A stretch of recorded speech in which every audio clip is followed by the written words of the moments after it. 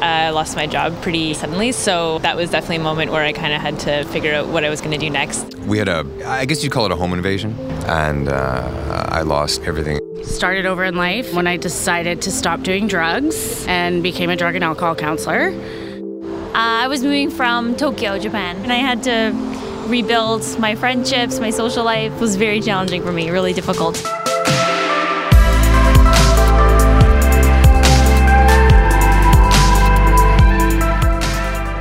So, as you might have guessed, this episode of Relate is all about starting over. Think back to a time in your life where everything came to a screeching halt. You lost a job, or maybe you moved to a new city, and you had to rethink everything about your life. I mean, it happens to everyone, but not everyone deals with these big moments the same way. Coming up on the Relate podcast, you're going to hear an unbelievable story of a skydiving trip that did not go well at all. There's the story of a doctor from Pittsburgh who went searching for a family she never knew. And then there's the story of Reyes Buyan. I'm not even going to tell you what he went through now, but the way he rebuilt his life is so inspiring.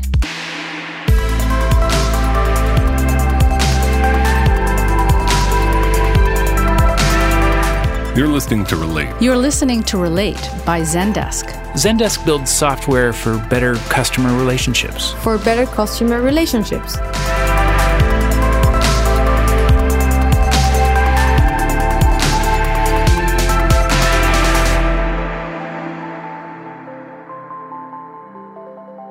I'm Tamara Stanners, and this is Relate by Zendesk. It's a show all about relationships, old ones, new ones, and some that are totally unlikely. We're going to start off with a relationship that is clearly one of attacker and victim, and it's intense. But I think you'll be amazed by how the relationship changes over time. I left my family and my fiancé back home to get the education I wanted and to experience the American dream. I lived there for a couple of years, and then I moved to Dallas right before 9/11. Reyes Buyan was born in Bangladesh. He emigrated to the U.S. and studied in New York City. He eventually moved to Dallas because he'd been offered a business partnership there, running a gas station. In August of 2001, he was held up at gunpoint. A man put a gun to his temple and demanded all of the money in his cash register. Then, September 11th happened. Across America, there was a spike in hate crimes against Muslims. On Friday, September 21st, Reyes is back at work at the gas station. It's about 12:30 in the afternoon. It's raining outside. Business is pretty slow. Suddenly I see a customer is walking wearing bandana, sunglasses, baseball cap, and holding a double-barrel shotgun. He walks in, and I was pretty afraid since I was robbed in the past in the same gas station. I offer him the money. He's not looking at the money. He's looking at me directly. He mumbles a question. Where are you from? I'm panicked. I'm very much concerned that why he needs to know where am I from. I say, excuse me. And then I hear the sound. The big explosion. He shot me from 4 to 5 feet away. It feels like millions of bees stinging my face. And I scream very loudly, Mom. Reyes decides that he has to pretend he's dying so that this man won't shoot him again. The attacker finally leaves, and Reyes manages to get someone in the shop next door to call 911. My brain was shutting down. I could not see anything clearly. I could not even think. And I was very afraid. I thought I was dying. And at the same time, images of my mother, my father, my siblings, and fiancé appeared before my eyes, and then a graveyard. A few hours after he was shot, Reyes lost consciousness and was placed on life support. He had more than 36 shotgun pellets lodged in his body. He lost vision in one eye. He was at a private hospital, and he had no insurance, so he was discharged the next morning. With that, the second part of my American nightmare just began.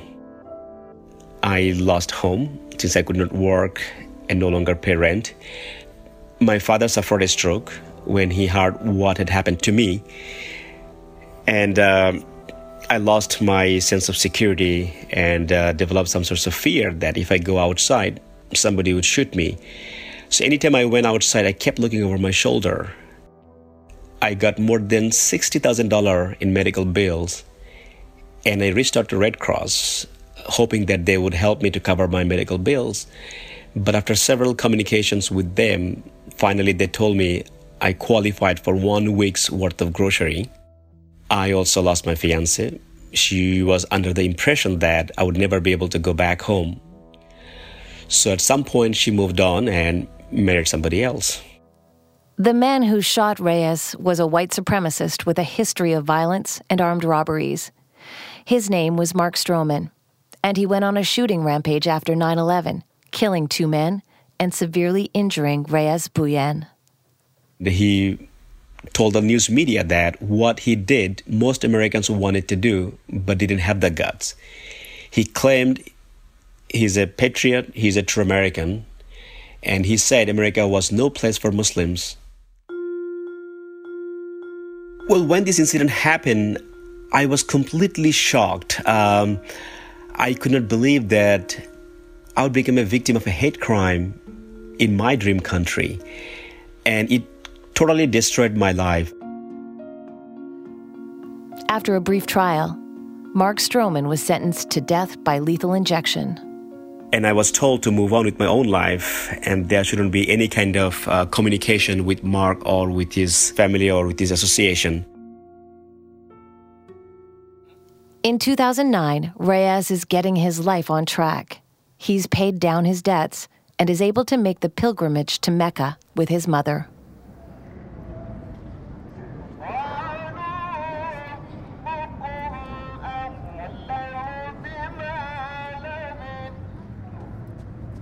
We stayed there for a month and prayed almost 14 to 15 hours per day and asking God that why did you save my life and why did you bring me to Mecca and what am I supposed to do with this life? And I was asking for God's guidance to keep my promise that I made on my deathbed, that if I get a chance to live, I would do good things with my life.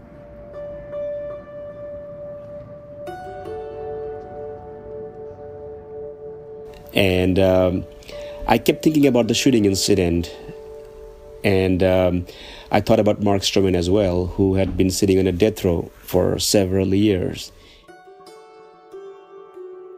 And I felt for him, and I realized that by killing him, we would lose simply a human life without dealing with the root cause.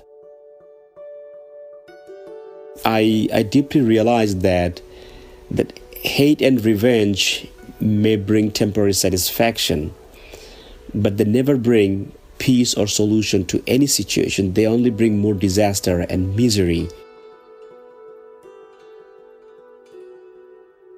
I came back as a changed person. I felt my heart was changed. My heart was replaced with someone else's heart. And I was thinking, why people commit crime, become violent, kill others? What can we do to stop this madness, to save human lives?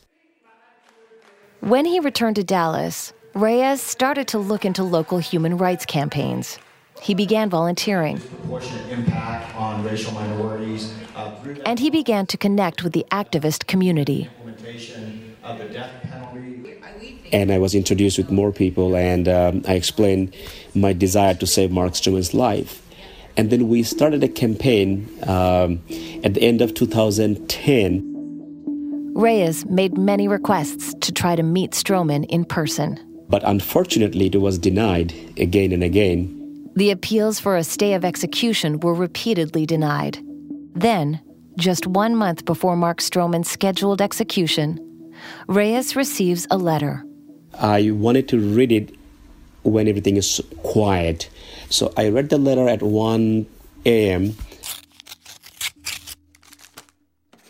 Dear Reyes, my stepfather taught me some lessons that I should never have learned. I've unlearned some of them, and I'm still working on some of them. I don't know who your parents were, but obviously they're wonderful people to lead you to act this way, to forgive someone who you have every right to hate. And when I was lying on my bed, I was thinking that I'm a free man in a free world, going to bed at night. And there's another human being I came to know. We interacted in a pretty terrible way. Also going to bed at night, but in a different environment because he did something pretty bad. And pretty soon his life will come to an end. Stroman was scheduled to die on July 20th, 2011. Appeals are launched and denied. Reyes continues to try to speak with Stroman, always denied. Then, something unexpected happens. Reyes gets a call. Reyes, how are you doing, Reyes? Man, thank you for everything you're trying to do for me, man. You are inspiring. Thank you from my heart, dude. Mark, I forgive you, and I don't hate you. I never hated you. Thank you for being such an awesome person. I mean that. You're always there. Thank you. Hey, say, you touched my heart like I would never have expected. And then he told me, I love you, bro.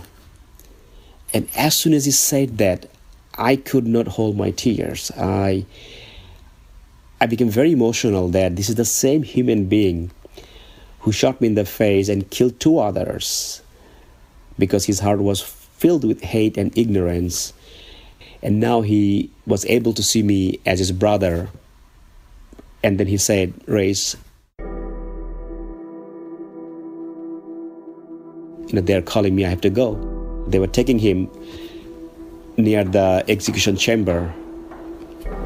And that's how this conversation ended. He was in peace before he was executed. And he felt love from different people from all over the world. He left the world as a peaceful person, not as an angry man.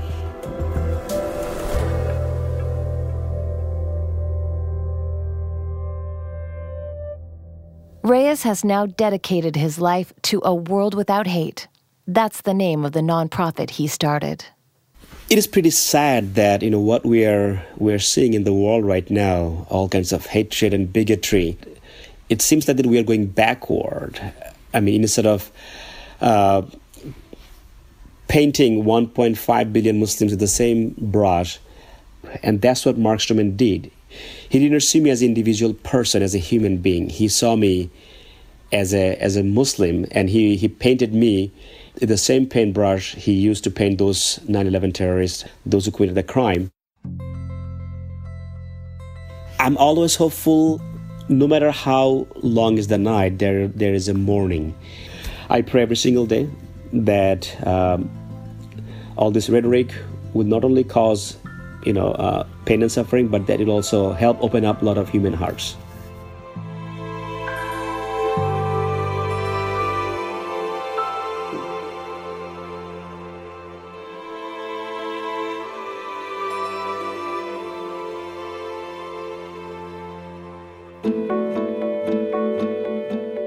You're listening to Relate by Zendesk. Zendesk builds software for better customer relationships.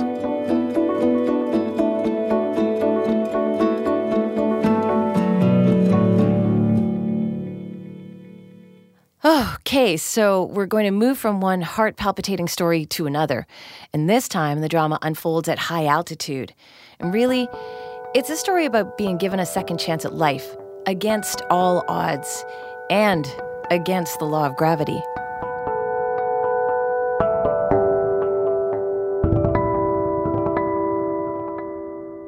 Skydiving was something that I wanted to do for a long time. I always loved roller coasters, loved doing fun, exciting things, and it was just something I wanted to do for a long time. This is Carol Murray Rodriguez. I would Describe my life as someone that had just turned 24 and was figuring out what she wanted to be and what she wanted to do in the world. I really liked just doing fun, thrill-seeking things. It felt freeing in a way when I did a big jump thing one time, and it just felt just so freeing that I'd never felt before, and it just looked really intriguing to me. It was almost 20 years ago. Carol and her then boyfriend Ian had started dating just a few months before. It was his birthday, and they decided to celebrate it by going skydiving. But things didn't go according to plan. I remember the rain. It rained and rained and rained, and it was the day of Lady Diana's funeral. So I remember hearing that on the radio, and it was the talk was all around. We were both so incredibly tired because we were up late the night before. So it rained, so much so that there was about 8 of us that were jumping that day for the first time on our own, not in tandem. That by the time we were able to jump, it was getting to late afternoon and early evening. We didn't have anywhere to go, so we said, you guys go ahead, we can go last. We then made it to the plane, and we were about to get in, and they told us it was too late. We had to come back the next morning.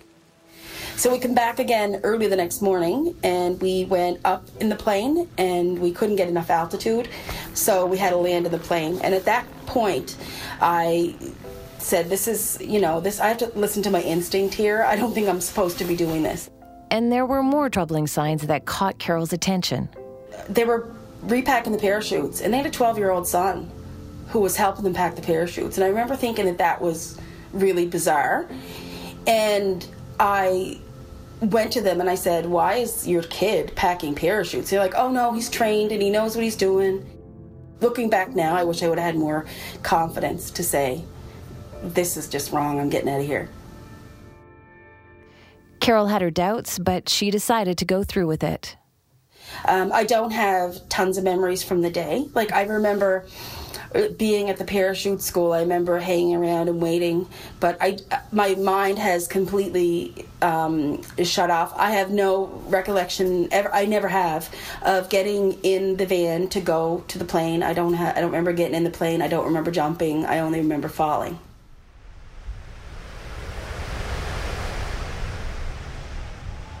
So the first thing that I remember is panic. And I think it's related to the sound because I wore a one-way radio. So they could not hear me on the ground, but there was a coach on the ground that would speak to me. And they taught us throughout the day the things to listen for and what you would do. And all I heard the guy saying was, look, thumb, pull. And that meant I look to my left and you pull with your right thumb and you pull the reserve chute. And then the first chute is supposed to fly away and the reserve will come out. So I remember feeling the wind was tugging my body around and around, and it was really forceful. I don't remember seeing anything, but I remember hearing this man yell, look, thumb, pull, look, thumb, pull. And every time he said it, his voice was screeching more and more, and I could tell by what I was feeling that things weren't right, and certainly by his voice it gave me a huge sense of panic. I could tell that something was really deathly wrong, and I just remember my body relaxing and fainting and saying, oh God, I'm gonna die.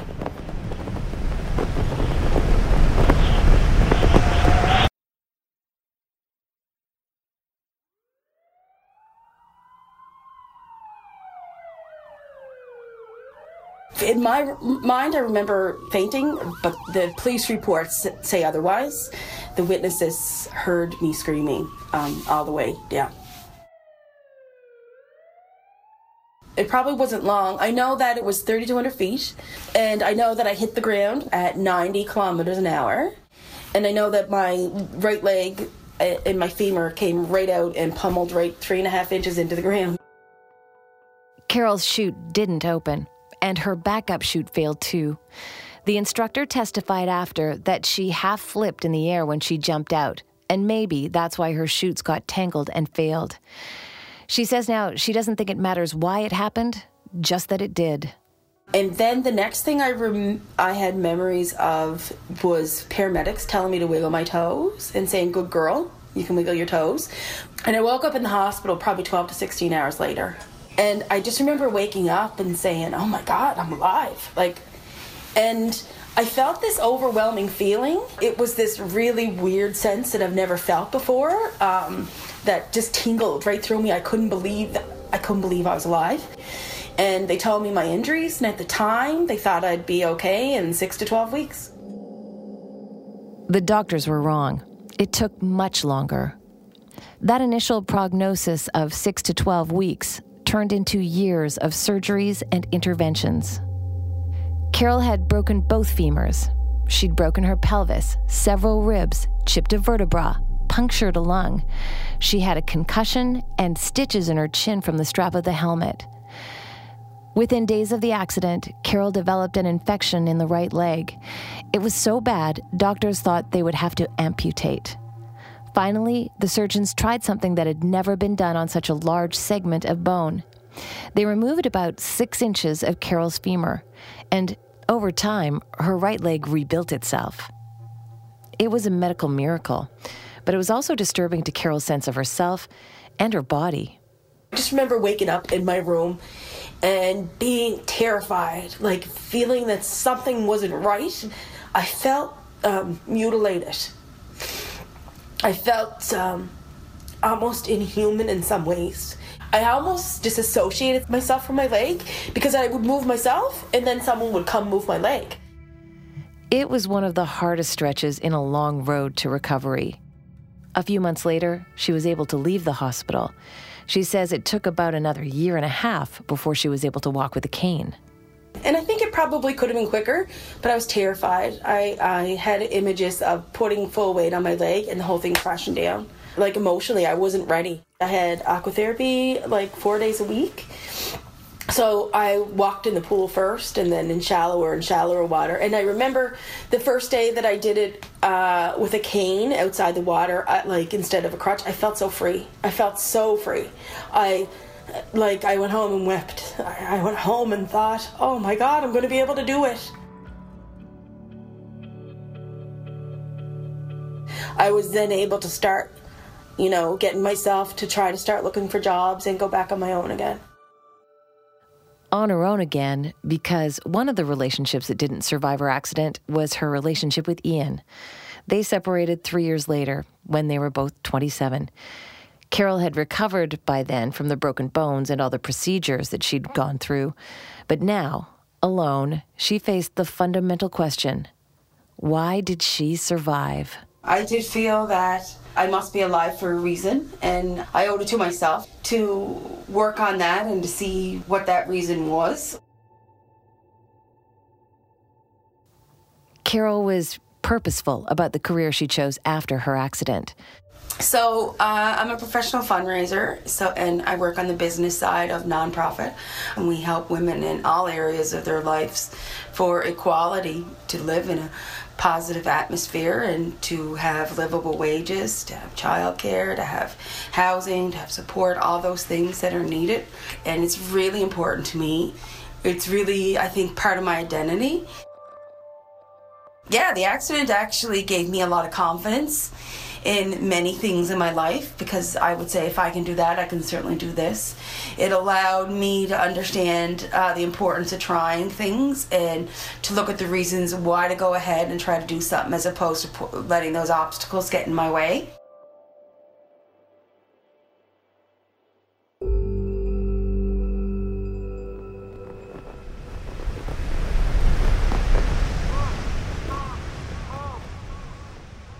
These days, Carol is reflecting on the meaning of her life and how the world might have been different had she not survived. Well, it's really interesting because we were just talking about my family in Cuba, and that's what I think of first, and everything that we do for them. And my husband, who I met, who's from the middle of nowhere in Cuba, I think of their lives and how their lives would still be really impoverished and not as much hope as they have now, and even the whole extended family. So they're the first thing that comes to mind, because we've really been able to change their lives. I wouldn't have been there. Oh God, this is a hard one. Probably my nieces and my nephew. I have a good relationship with them. My mom, if I would have died, it would have been the second child she lost. I think I'm a person that does a lot for people, and I do my part in the world. But What would have been missing? I think it may, I don't think anything really significant, but for my family, it would have been definitely for my family. I couldn't imagine that. September 7th, 2017 will mark 20 years since Carol's accident. You caught me at a really weak time because normally I don't get upset talking about it, but once 2017 hit, I said, oh my God, it's going to be 20 years. And again, I feel like, in some ways, I feel like I have a debt because I want to make changes and be even better. And being honest with people if they've said or did something that makes me uncomfortable, instead of just letting it happen and not telling them. I just want things to be straight and better. It's more about me this year. Yeah, I'm using it as an opportunity to tune up myself. But for me, death is a part of life, and I'm trying to have a healthier relationship with it, but I'm not afraid of it. I'm not afraid of it. Just make the best of it while you're here.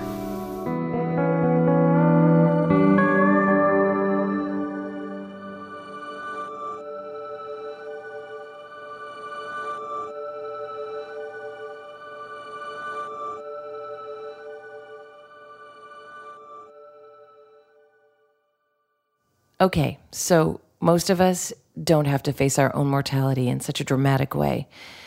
But we are all confronted with situations where we have to start over. We've got tips for making the most of these situations, including a story on the pivot and how you can plan a career or life shift more effectively. Check out the online magazine at relate.zendesk.com. You're listening to Relate by Zendesk. Zendesk helps your business turn interactions into lasting relationships.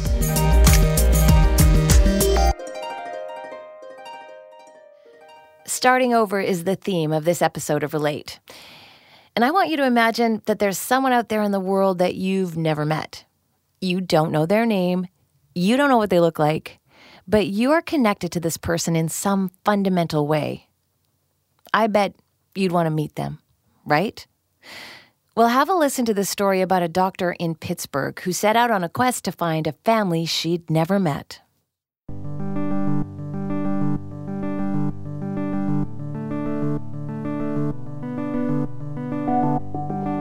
Michelle Rathgeb lives just outside of Pittsburgh, Pennsylvania. She always knew that she was going to be a doctor. It's funny, I've known forever. I mean, I can't even trace back. For sure, I remember talking about it in first grade. Michelle's home life was great growing up, although she never really felt that she fit in with her parents and sisters and brother. She always knew she'd been adopted. So she felt that there was something missing in her life. It took the birth of her son to crystallize that feeling. When I had my son, particularly, and he was born in 2003. When I had him, he looks a lot like me, and we don't look like anyone else that we know. So that really, I said, my God, who do we look like? Call it a genealogical itch that just had to get scratched. Her first step was to go to the people who handled her adoption, Catholic Charities, and request whatever information they could provide. I remember going to the mailbox. I remember seeing this thick envelope with Catholic Charities, and I totally ripped into it right away. I really did. I could not put it down. I could not stop reading it. I reread it over and over again, thinking, oh my gosh, this is my first information. This is non-identifying information regarding your mother and your father. It was unbelievable to read, just to have something about them, something tangible, because I had known nothing. It mentioned their ages.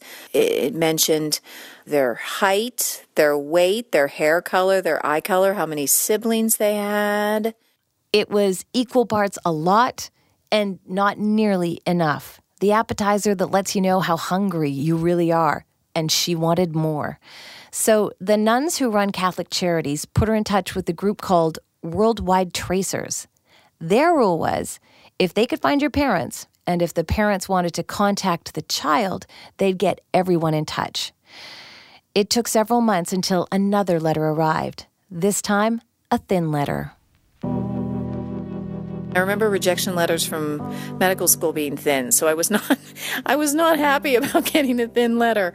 But I opened it up, and it actually said, we regret to inform you that your father had passed away in 2006, but we are able to give you his name. And they said George F. Carey. And I'm like, wow, I have a name. Oh my God, I have a name. She also had a lead, a starting point. He was an attaché. He worked for the government. He lived over in Poland. That he was a colonel in the United States Air Force. I mean, all this kind of neat stuff. But I could not find an address. It was kind of a generic name. So when you would Google up George F. Carey as well, there were, tons and tons and tons of names that would come up. I remember, though, distinctly being very sad that he had passed away. He passed away in 2006. It's 2007. My God, I missed this search by a year. But she kept looking for other members of her family. It turned into something of a hobby. Michelle and her team of detectives that soon included her husband Matt and even their nanny scoured the internet for any links to her family. Eventually, they found an obituary for a man who might have been her grandfather. It seems like that would be a dead end, but it wasn't. The brief write-up yielded a trove of names. You know how obits always say the departed is survived by? Well, those are the people they went looking for. They decided to focus on one relative with a unique name. And when they found her, or thought they did, Michelle wrote a letter to the woman she hoped would be her aunt. There's so many thoughts going through my head, like, maybe she doesn't even know. Maybe no one knows about me. They gave me up for adoption. He was in college. Probably tried to keep it secret. So I thought, oh my God, I could be exploding things here. Michelle never heard back. And there were other setbacks. They went up to the school where her dad had gone to college to try to get a photo, only to find that the year he graduated, there was no yearbook published. But then, on a whim, they tried another name.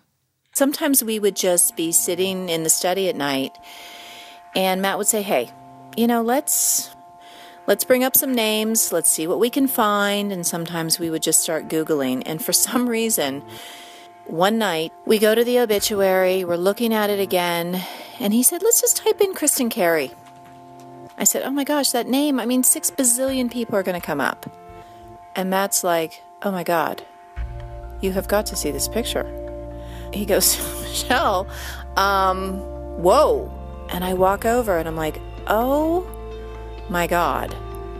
Because there was something about our eyes, something about our upper face, cheek area. I said, oh my gosh, there is really a resemblance. I said, no way. This can't be. You look at your phone and scrolling through, and it said a Dr. Michelle Rathgeb. And I thought, I didn't know who that was, and I thought it was an ad for Botox, or, you get those crazy-ass ads, right? This is Kristen Carey. For some reason, I just clicked on it and read this beautiful letter claiming that this woman and I shared a father. So I was just sat there for a second, and I said, well, maybe my dad was really a ladies' man, let's say, and maybe he'd had another girlfriend before my mom. Maybe he had cheated on my mom because they were college sweethearts. I didn't know, so I called my mom and I said, hey, I got this email from this woman, this doctor in Pennsylvania, that we share the same father. Do you know if Dad had a girlfriend or an affair, or, And my mom said no. And I said, oh, that's weird. And for some reason, something popped into my head. I got to tell you, it's that surreal, slow motion kind of thing. And I just said to my mom, I said, is this your and Dad's kid? And she said, no. And I knew from the tone of her voice, I could hear it, that she was lying. And then she started crying. My father's family did not want them to have the baby and would not pay for him to finish college if they did. They must have both been about 19. And my mom came from a poor family, and they didn't want to take responsibility. And so they went to Catholic Charities. And my mom lived there and had the baby there. The painful irony here is that when Kristen was a kid, all she ever wanted was a sibling. I grew up an only child, and I hated every single day of it. I can't even tell you. It's a sore subject. I used to ask my parents every Christmas for brother or sister. Every single Christmas, I would ask. And I would get, a pogo stick or Atari or Merlin or Simon or any games you can play by yourself, I got. But now, with the prospect of actually getting her wish, Kristen could barely contain herself. I felt this incredible, desperate need. I had to email this woman back and tell her that I was her full blood sister, not her half sister, and that her mother was here. I always go down really early in the morning to do my business stuff. I look at my banking, and I brought up my email, and it said Kristen Carey. And I'm not a hokey, dramatic person, but I was literally having palpitations. And I opened the email, and she said, "Wow, I'll never forget the first sentence." She said, "Wow, I've always wanted a sister, and here you are." The email led to a phone call, several phone calls, several long phone calls, and then a trip to Hollywood for Michelle and her family to meet a sister she never knew she had and a mother she never thought she'd see. Okay, here we are, guys. We're at the airport.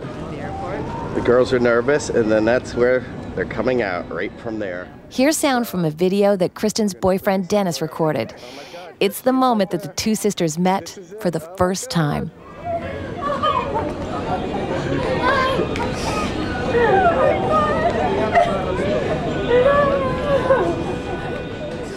But here's the thing.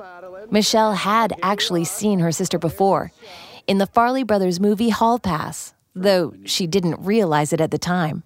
Fred, I thought you were Rick. No, I'm Rick. What? Please don't judge me. Kristen Carey is a Hollywood actor, which is one of the main reasons why Michelle was able to find her. It's why Kristen's name and photo showed up in that Google search. The two women are now as inseparable as people living at opposite ends of the country can get. They talk every week, see each other at least a few times every year.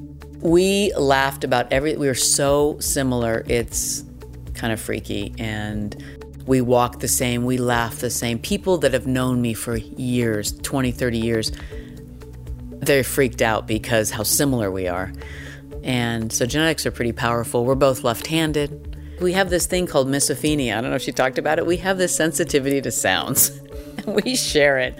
Like people eating too loudly. I mean, it sounds ridiculous, but we share. And I always thought it was it has crazy. truly changed my life. I mean, I don't want to sound cliche and say, it puts all the pieces together and there's that missing part, but it really, really does.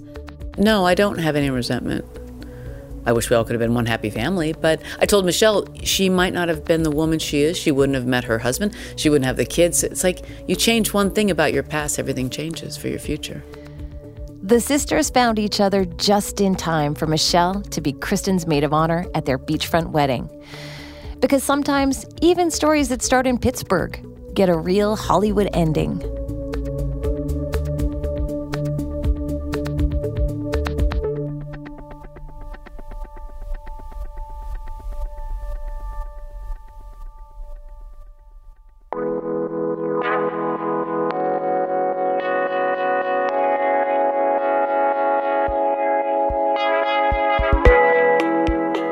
That's it for Relate this time around. In 2 weeks, we'll have an episode for you on failure. Now, I know failure might sound like something to avoid at all costs, but it's actually a key component to success. I'll tell you why next time. Subscribe to the show wherever you listen to podcasts so you don't miss out. For more articles on connecting to your customers in deeper ways, visit relate.zendesk.com. And if you want to explore technology built to improve your customer interactions, head over to zendesk.com for a free trial. I'm Tamara Stanners. Talk to you soon.